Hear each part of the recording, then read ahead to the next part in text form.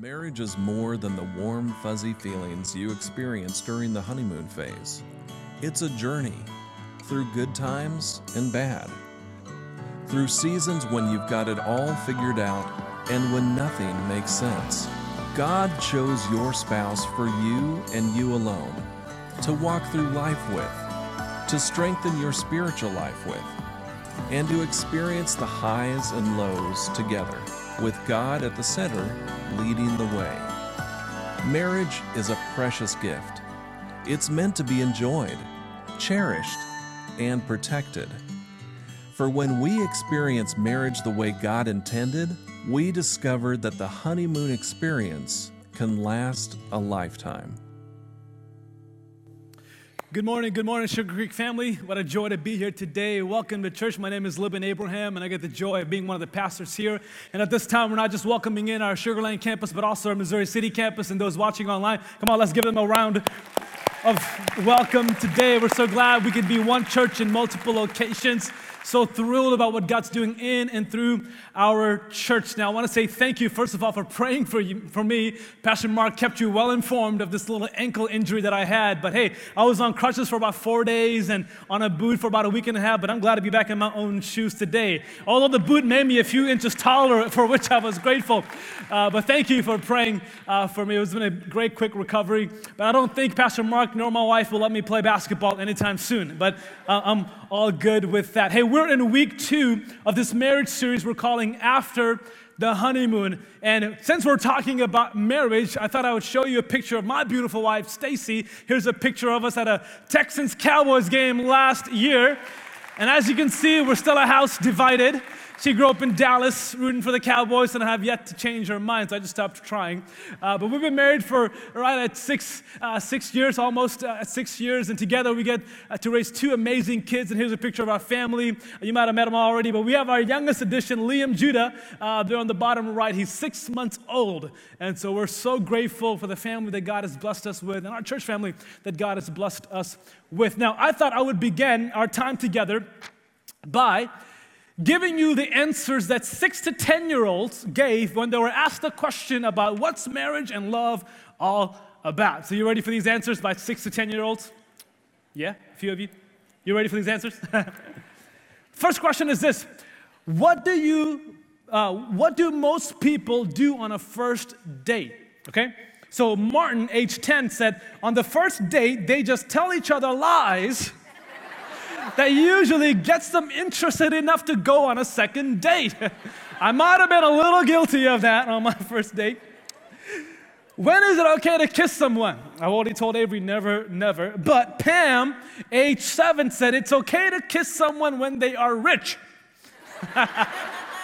Hart, age 8, said if you kiss someone, then you have to marry and have kids with them. It's the right thing to do. What a responsible young man. How do you decide who you should marry? Now get ready for this one. Alan, age 10, said, you got to find somebody that likes the same stuff you like. Like if you like sports, she should like it that you like sports.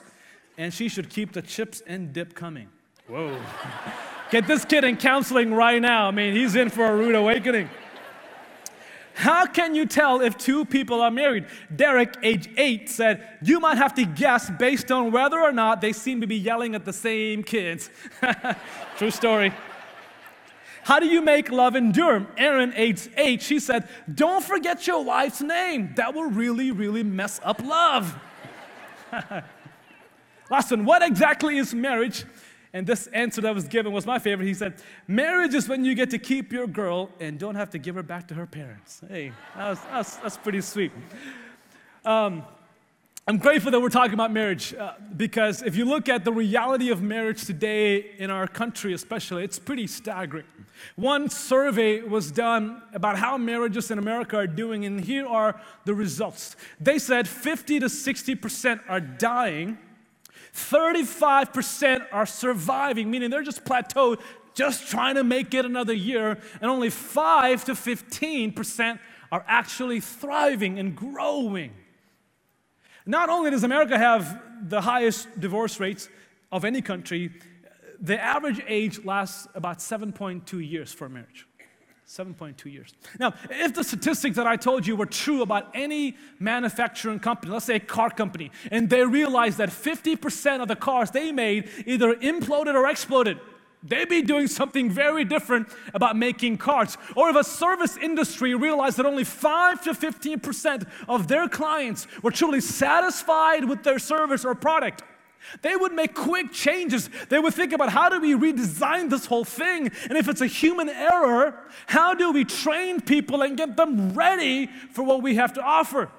But yet, when it comes to marriage, probably the most critical, most important human institution of all, we've kind of accepted these numbers and realities as best case scenario maybe. Oh, we've grown numb in our heart about the reality of families today.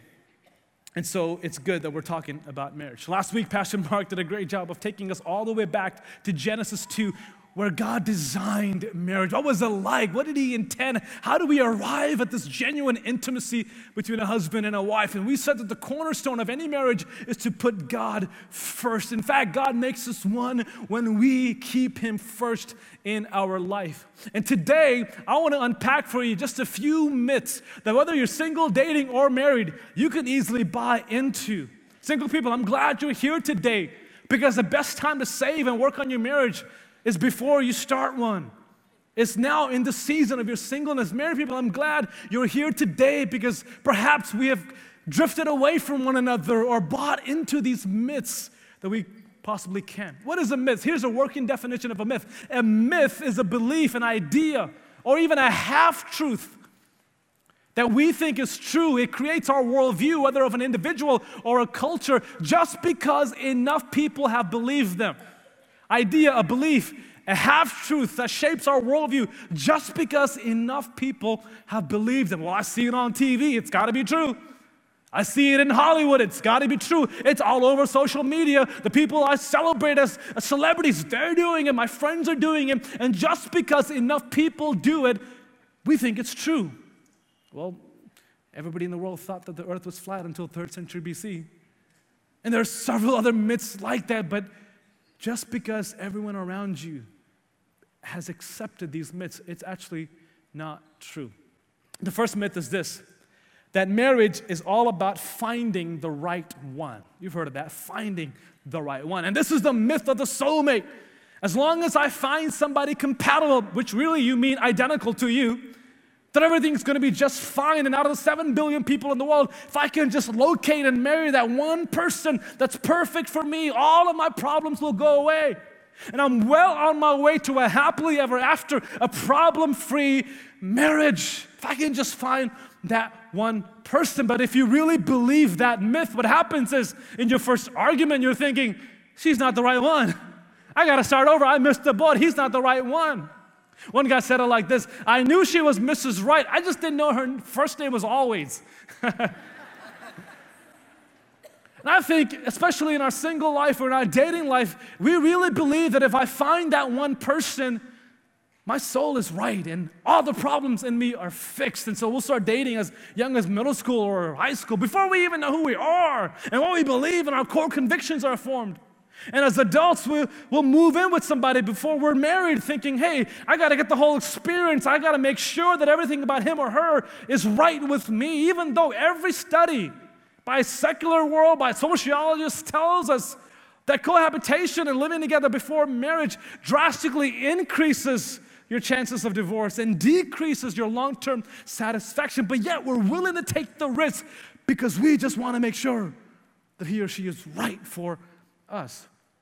And the truth is that the single you is the married you, and your problems don't go away just because you had a wedding. So often in marriage counseling, what I realized that marriage issues actually stem from singleness issues. Because we were so enamored by finding the right one, we neglected becoming the right one. So if the myth is that marriage is all about finding the right one, the truth actually is that marriage is about becoming the right one that God has called you to become or to be. It's about becoming more than it is finding. The inherent dilemma in any marriage is that two imperfect people don't make a perfect couple. It can't. Two sinners can't automatically become a saint. Two impatient, two people with all of these baggages and issues come into a marriage. They just got more baggages. We can't expect a spouse or a husband or a wife to fix us. That's God's job. And there is a void inside of every one of us, in our hearts, deep inside, a void, a space that only the creator of your soul maker can fill, not a soul mate. And I love how Paul puts it in Ephesians chapter 1, verse 22. He said, and God placed all things under his feet, meaning Jesus' feet, and appointed him to be head over everything for the church, which is his body, the fullness of him who fills everything in every way. Who is it that fills everything in every way? Not your spouse, as great as they are. Not your kids, not your finances. Only Jesus can fill everything in every way. And so if you've got a longing for what's your identity, God can fill that void. Who am I? What's he calling me to? What's my meaning, my purpose in life? What have I been created to do? It's God who begins to form and fill that void in our heart. And if we look to our spouses to fill us in a way that only God can fill us, what we're actually doing is demanding an impossibility of our spouses. We're asking for something that can't be done. And in fact, what we've just done is taking God's resume of who he is and what he can do, what only he can do, and we've handed it over to our spouse as their job description. Here's what I need you to do. The truth is, when we do that, man, we're going to be constantly searching and wondering if we marry the right one.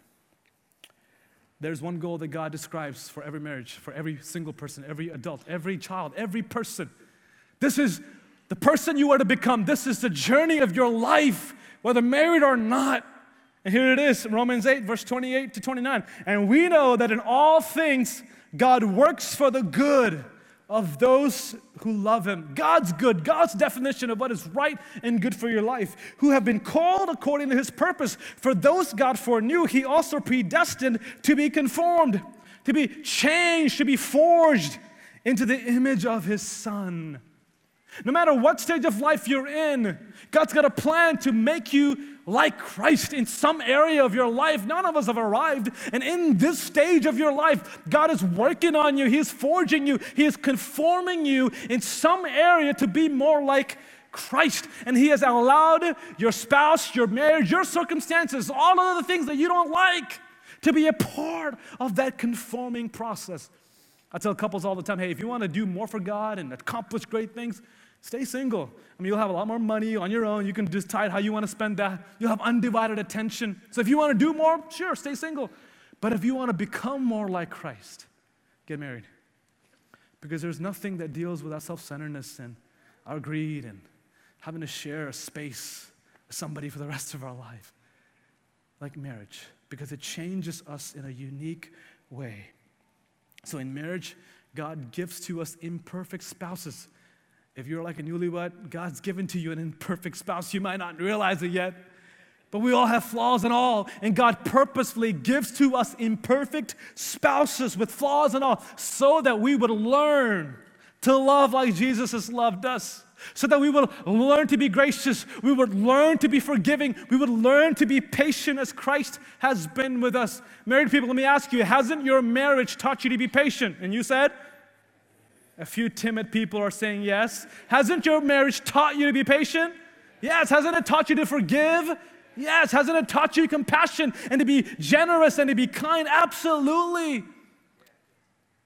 Because marriage makes us into the image of Jesus, whether you realize it or not. How many of you have ever prayed, God, make me more like you? Come on, let me see your hands. God, make me more like you. Or make me holy. I want to be just like you. Yeah, we've all prayed that at some point or another. And notice how Paul says God designed for the answer to that prayer. Notice what he says in Ephesians 5, verse 24.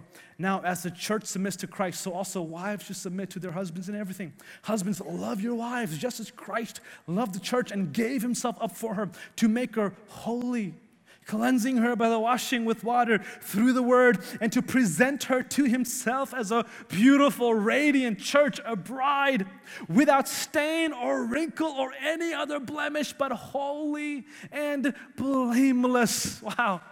Paul is saying that Jesus didn't just die to save you, but he died to make you this beautiful, radiant church.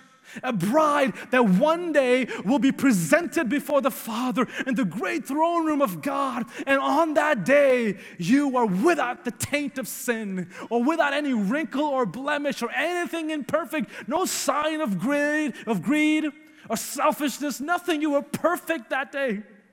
Imagine being there and your spouse is there, your kids are there, being perfectly presented in your glorified self. And Paul is saying, with that day in mind, with that view in mind of you without blemish, without wrinkle, blameless, perfect, and holy, God has now chosen marriage as a practical vehicle through which you progressively become that version of yourselves. Of course, it's the finished work of Jesus that presents us holy, but in our day-to-day life, God keeps changing us more and more in our attitudes, in our responses, in our conversation, in the very language we use in our home. God changes us into this version that He died for us to become. This is the becoming that marriage has been designed to accomplish. So guess what? God wants you to be happy. He wants you to be filled with joy and thrill in your marriage. He wants you to be happy. But the path to lasting, true happiness is the pursuit of holiness. It's pursuing the version of yourself that God has called you to be. God wants you to be satisfied, fulfilled, deeply satisfied in your marriage. But the path to this kind of lasting, true satisfaction is the pursuit of sanctification. In the first year of my marriage, I would get so frustrated in moments of conflict, thinking, I should be happier than this. I thought marriage was about my happiness. And then God began to deal with me. That's the wrong question. The question isn't, why am I not happy? The question should be, how is this making me holy? Like, how is this conversation, this moment, this crisis we're in, this conflict we're in, this whatever we're in, how is this making me more like Jesus? And when the question was flipped, man, I saw conflicts as an opportunity for God to purge me. I saw the issues not really with my wife or my home. It was really deep-seated issues in my own heart that God was getting my attention for. And God began to purge. Because the question wasn't about why am I not happy, but what's God doing in me to make me more like Him? Whatever stage of marriage you're in, whether newlywed or you've been married for decades, how is God calling you to become more than what you are now? Into His image and into His likeness. Because the truth is this, soulmates are not found, soulmates are forged. Soulmates are not found, soulmates are forged. And this is the example that Pastor Mark so beautifully gave to us last week. It's like two boards that are different, rubbing against each other. And then there's a friction, there's heat, but soon there are these grooves through which they fit. So this journey is not about finding the one that already fits me perfectly. It's about we become more and more right as we do life together and as we pursue who God is calling us to become. So the first myth is that marriage is about finding, but God says it's actually about becoming who you're called to be. Second myth is this, that marriage is a consumer contract. It's a contract. You're all familiar with contracts. We sign a contract on our house, on your cable, on everything you buy. You probably have signed a contract. And a contract is built on the basis that as long as you provide me a service at a cost acceptable to me, I'm good with this relationship. I'll stay in this contract. But then there are all these tiny fine print about constraints and limitations and ifs and all of these things. And if you do any of those, the contract is off. Or if you find a vendor that will provide the same service to you at a much less cost, you pay the fine and you break the contract because you found something better. The contract is about my needs being met for what I'm willing to pay. A lot of times that contractual thinking comes into our marriage, and we have these job descriptions of assumptions and expectations for our spouses, and we think as long as they're true to these things, I'm good. But if they're not, I guilt them, I shame them, and I might even leave them. The Bible does not describe marriage in terms of contract, but rather that marriage, this is the truth, that marriage is a divine covenant. Not a consumer contract, but a divine covenant. This is the language of the Bible for what marriage is. And I came across this verse in Malachi 2 a few weeks ago. That just, had me rethinking about this whole idea of marriage and covenant. Malachi 2, verse 14, God says, the Lord is the witness between you and the wife of your youth. Let me pause there. That's an amazing verse to just ponder on. God Himself It's the witness between you and your spouse. So that wedding day you had with all your friends and family, it wasn't just them that were there because you saw them visibly. God Almighty was present as a witness to the sacred vows you make, sealing it, just letting it take deep root in your heart, and you made this covenant with God and with your spouse. He was the witness that was present on that day. And God continues to say, in this context, this husband is being unfaithful to his spouse. And so God says, you have been unfaithful to her, though she is your partner. That's the relationship. It's a part. We do this together no matter what. The wife of your marriage covenant. Has not the one God made you, and you belong to him in body and spirit. So what does the one God seek? Godly offspring. So be on your guard and do not be unfaithful to the wife of your youth. Wow. God is saying, I was there. I'm the one who sealed you together in this covenant if you're in Christ. And God is saying, I've made both of you, and on this side of the cross, if we place our faith in Jesus, we are children of God. Both of us, you and your spouse, are God's kids. You have the one Father, one Heavenly Father. So let me tell you, husbands, the greatest value and worth assigned to your wife is not that she's your spouse. It's amazing. But the first and foremost value of your spouse is that she is God's daughter. She's God's child that Jesus died to save. There was nothing he was unwilling to give for her. And wives, the greatest worth and value assigned to your husband is not just that he is your spouse, but that he is God's son. He's God's child that Jesus died to save.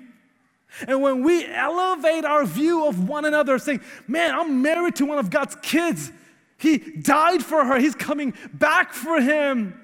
Guess what? It becomes a little easier to love. It becomes easier to respect and honor, and less likely to be unfaithful because you realize what you do to your spouse, you actually do to God. And how you treat your spouse, it's a direct reflection of how you're treating God. This is the language of covenant. And Paul puts it like this in Ephesians 5. He says in verse 28, in the same way, husbands ought to love their wives as their own bodies. Wow. This is profound, as your own body. He who loves his wife loves himself. After all, no one ever hated their own body, but they feed and care for their body, just as Christ does the church, for we are members of his body. So here are a few things that I think will help us identify the differences between a contract and a covenant. First of all, a contract says, I seek my best interest. It's about what I want and how I want it, my self-interest. But a covenant says, I seek God's interest and then our interest. Hopefully it's the same. I seek what God wants. What's he asking us to do? A contract is about negotiating terms. But a covenant is about serving one another, not on your terms, but on God's terms. A contract is keeping a record of performance, and sometimes it dates way back to decades ago. And we've kept a tally. But in a covenant, love keeps no record of wrongs. This is forgiveness. We keep no record of wrongs. In a contract, we offer punishment for performances. We'll guilt them, we'll shame them. But in a covenant, we offer forgiveness. We offer forgiveness for failed expectations. In a contract, we work on the basis of if-thens. Well, if you do this for this time, for this money, I'm good. If-thens. In our marriage, if you cook, I'll clean. If you're good to me today, I'll be good to you tomorrow. But a covenant is not on the basis of if-thens. It's on the basis of even-ifs. Even if you can't be good to me today, I'm going to be good to you. Even-ifs. And aren't you glad that God did not love you and I with an if-then love? If he did, we could never measure up. There was no day, not even on our best day, we could be worthy of God's love or earn his sacrifice for us. So God did not love you or I, nor enter into this covenant with us on an if-then basis, but he loves you with an even-if statement.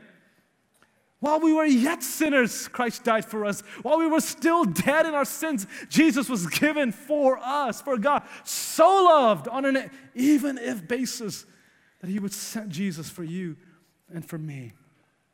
The contract says, I want to win. I want to win the argument. I want to be right. But a covenant said, we want to worship God. We want to be pure before Him.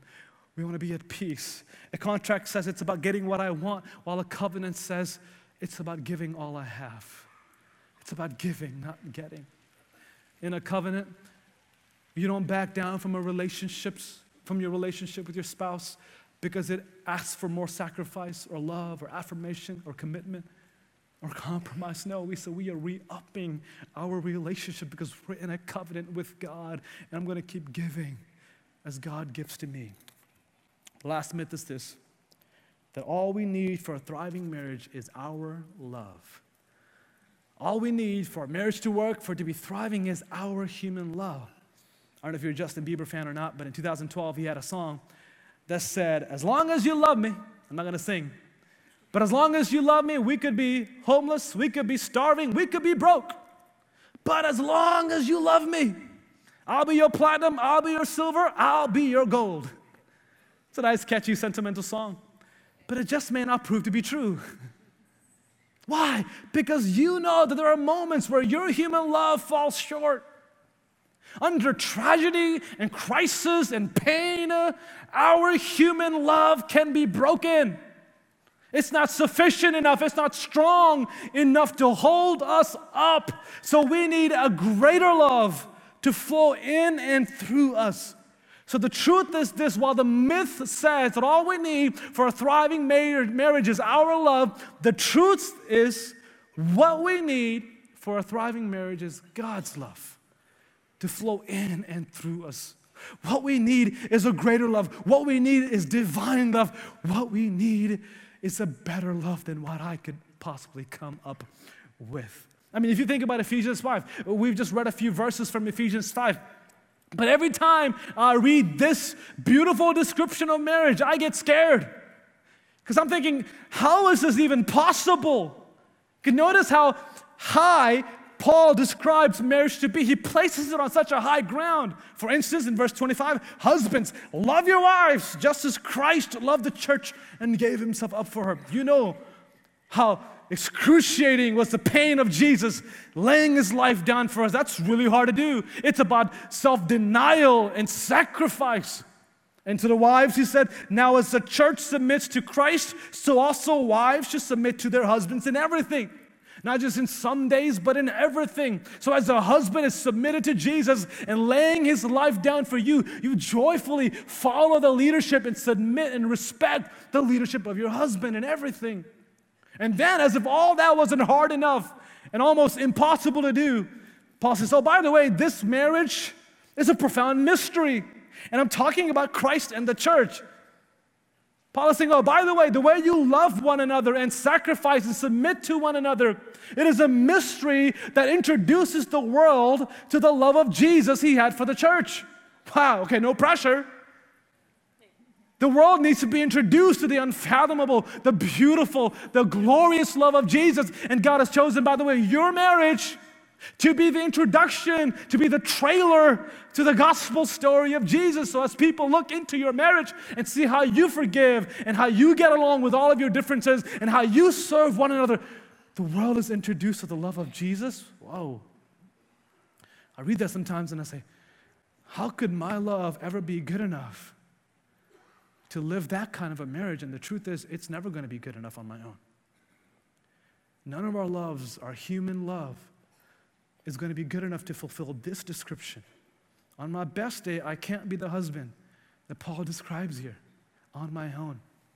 So guess what? Right before Paul talks about marriage in these terms, right before he enters into this conversation about marriage, notice what he says. He says in verse 18, don't get drunk with wine, which leads to reckless living, but be filled by the Spirit. He's saying, you need this in order to live out what I'm about to describe to you. Be filled with the Spirit, speaking to one another in psalms, hymns, and spiritual songs, singing and making music with your heart to the Lord, giving thanks always for everything to God the Father in the name of our Lord Jesus Christ.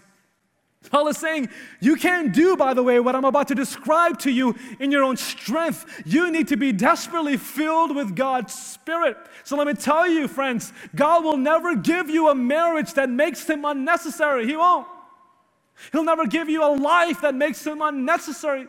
But from the beginning, when God instituted marriage and designed marriage into the equation of marriage, He inserted our desperate need for Him, because our love will fall short. But Paul is saying, but if you are filled with the Spirit of God, submitting your heart to Jesus and letting His love flow to such a point you are singing psalms and hymns and spiritual songs, and the imagery is that you are overflowing in your heart with the rhythms of God's grace, then this marriage can be fulfilled. Our daughter Avery is 3, and as a 3-year-old, man, there's a lot of things she needs. She needs a place to stay, and she needs food. She needs to go to school, but the truth is that she'll never be able to meet her own needs. She can't cook. She can't pay the bills. She can't even drive herself. I know it's shocking for a 3-year-old, but she can't do any of those things.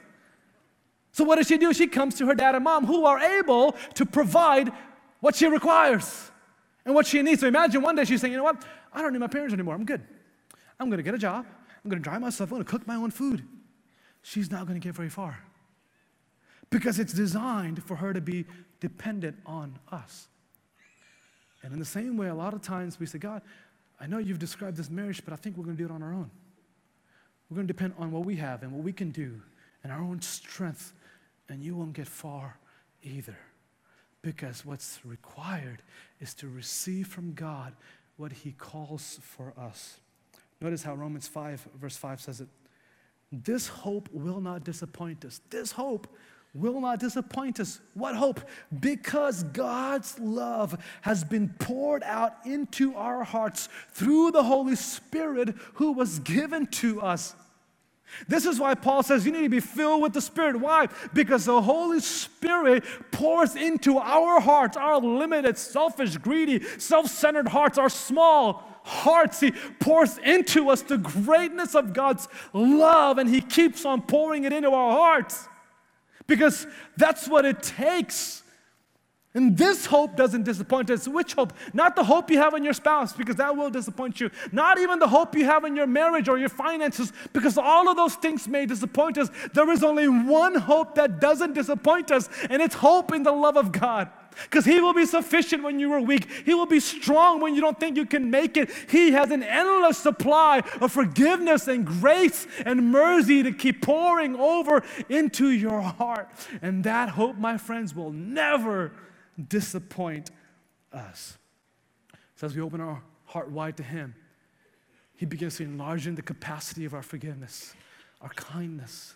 He begins to change the very words we use in our home. He begins to enlarge in our patience and putting one another first. We find now joy in, because the Holy Spirit is pouring the same love of Christ He had for the world into our hearts.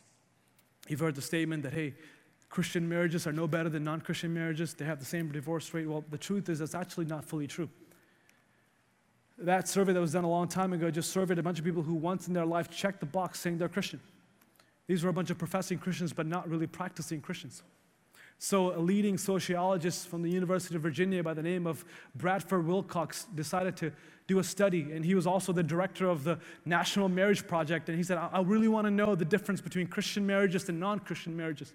So he went and studied people in their marriages who were actual Christians, living for God, reading God's Word, attending church regularly, praying together. And what he found is recorded in this book called Soft Patriarchs, New Men, How Christianity Shapes Fathers and Husbands.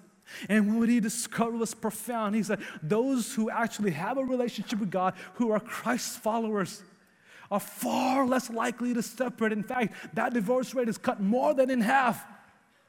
And they have much lesser likelihood of separating, but they have much greater sense of satisfaction and fulfilled. And parents are way more involved in their kids' lives. They're emotionally stable because they're praying together, attending church regularly. They put God really first in their life. And it was amazing the results when a family actually put God first. Why was this the case? Because, hear me carefully, every marriage at some point in their life will deplete their natural resources. Every marriage will come short. They will be depleted of their natural resources. And if they have nowhere to turn to, they'll turn away from one another. But if they can turn to a supernatural resource, namely God and His love, His grace, and His mercy, they are replenished with everything they need. They're replenished. The main thing is that rather than turning away, they turn to something bigger than themselves. They turn to an almighty God who loves them, who's given Himself for them. And in that moment, they are replenished.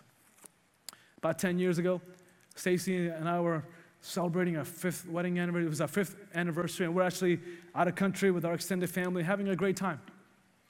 But during that trip, on our anniversary, we looked at each other and said, a lot of things in our life are great. We're growing in these areas. But if we were to be honest with each other, we're actually beginning to deplete in our marriage. Our resources are running low in our heart. Our emotional tanks are depleting. We had gotten so busy with good things like career and raising kids and ministry and amazing things like that. But we had ceased pursuing one another, becoming who God has called us to be as spouses in our marriage. And to be vulnerable, man, it was our 5th anniversary, and I didn't even come ready with a card to give her. That's how depleted we were. So we said, we've got to make some changes. We've got to get back to turning towards the love of God to fill us in a way that we can't fill ourselves. We've got to get back these extended moments of fasting and praying and seeking God's heart out. We've got to go to a marriage conference. We've got to go on a date, for crying out loud. We've got to protect, even if it's a Friday lunch while Avery's at school, or even if it's putting kids to bed a little early so we can connect and speak to one another without distractions. We've got to get back into our group and let people speak into us. We've got to ask some couples in our church to speak life over us. We had to make some changes because on our own, we were beginning to deplete. And what happens when a couple is depleted in their natural resources, they begin to drift away. And that was beginning to happen to us. Even pastors go through this as well. And let me tell you, that's not unique to us.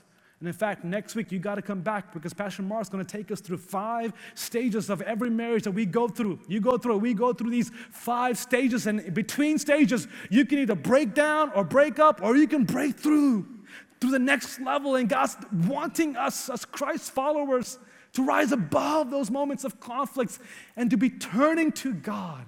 And so we did those things when we came back. Let me tell you, as we began to walk this journey of honesty and vulnerability to one another, God began to grow us and replenish us. We're not a perfect couple by any means, but let me tell you, we've never been healthier. We've never been in love. We are experiencing God's grace. Maybe there are some of you here today, maybe on both campuses or watching online, and you are at the end of your rope, ready to call it quits, turning away, drifting away from one another. I want to ask you for a moment, would you open your heart to God and ask Him to fill you with a love greater than you? Maybe you've misplaced your hope onto one another, and today God is saying, will you place it back on me? Pray together. Give God the next 30 days of your life. Confess your faults and sins to one another. Put on some worship music in your house if you need to and begin to sing and worship God together. Jump into a connect group. Let people journey with you. Join one of our marriage checkup classes we're offering on both campuses. Let people speak life over you. Because if in this moment where you are depleted, you can turn towards a greater love, man, it's going to be amazing what God can and will do in your life. This is what I'm asking you today. Don't focus on finding, but becoming. In this stage of your life, who is God calling you to become? How is He asking you to draw closer to who He is? Marriage isn't a contract. Don't keep tally. It's a covenant. Recommit to the relationship, your covenant, saying, God, it's on an even if basis. And when we're low and depleted, we're going to God. Say, God, will you fill us? Would you bow your heads with me today? The only way you could do this kind of marriage is if you turn to Jesus. Man, He knows exactly where you're at. And today, the almighty Christ, full of grace, forgiveness, is here today for you. And we're asking today, will you turn your heart to Him? Will you turn your marriage to Him? Maybe today is the day that you make Jesus the Lord of your life. Not just checking a box, but really saying, God, I'm committing my heart to you by faith to follow you. And when you do, the resources of heaven have just opened wide for you. Maybe this is the day you're saying, you know what, this place feels like home. I want to grow here. I want to commit to coming here, being a member here. I want people to speak into my life for my own good. We ask you to make this your home church. Let's pray together. Father, we pray in both of these rooms, in whatever places we're in whatever condition our lives, our marriages, our family might be in. We turn to a greater love, a greater power beyond our own. We ask you to replenish us, change us, fill us up in a way that only you can. Jesus, your supply of grace and love never runs out. Your forgiveness never runs out. So I pray that today you would give us a fresh vision of the version you've called us to become. Growing daily, thriving in our marriages, not just plateauing, but thriving with purpose and intimacy with God and one another. May today be the day that we make you the center of our life. In Jesus' name we pray. Amen. Amen.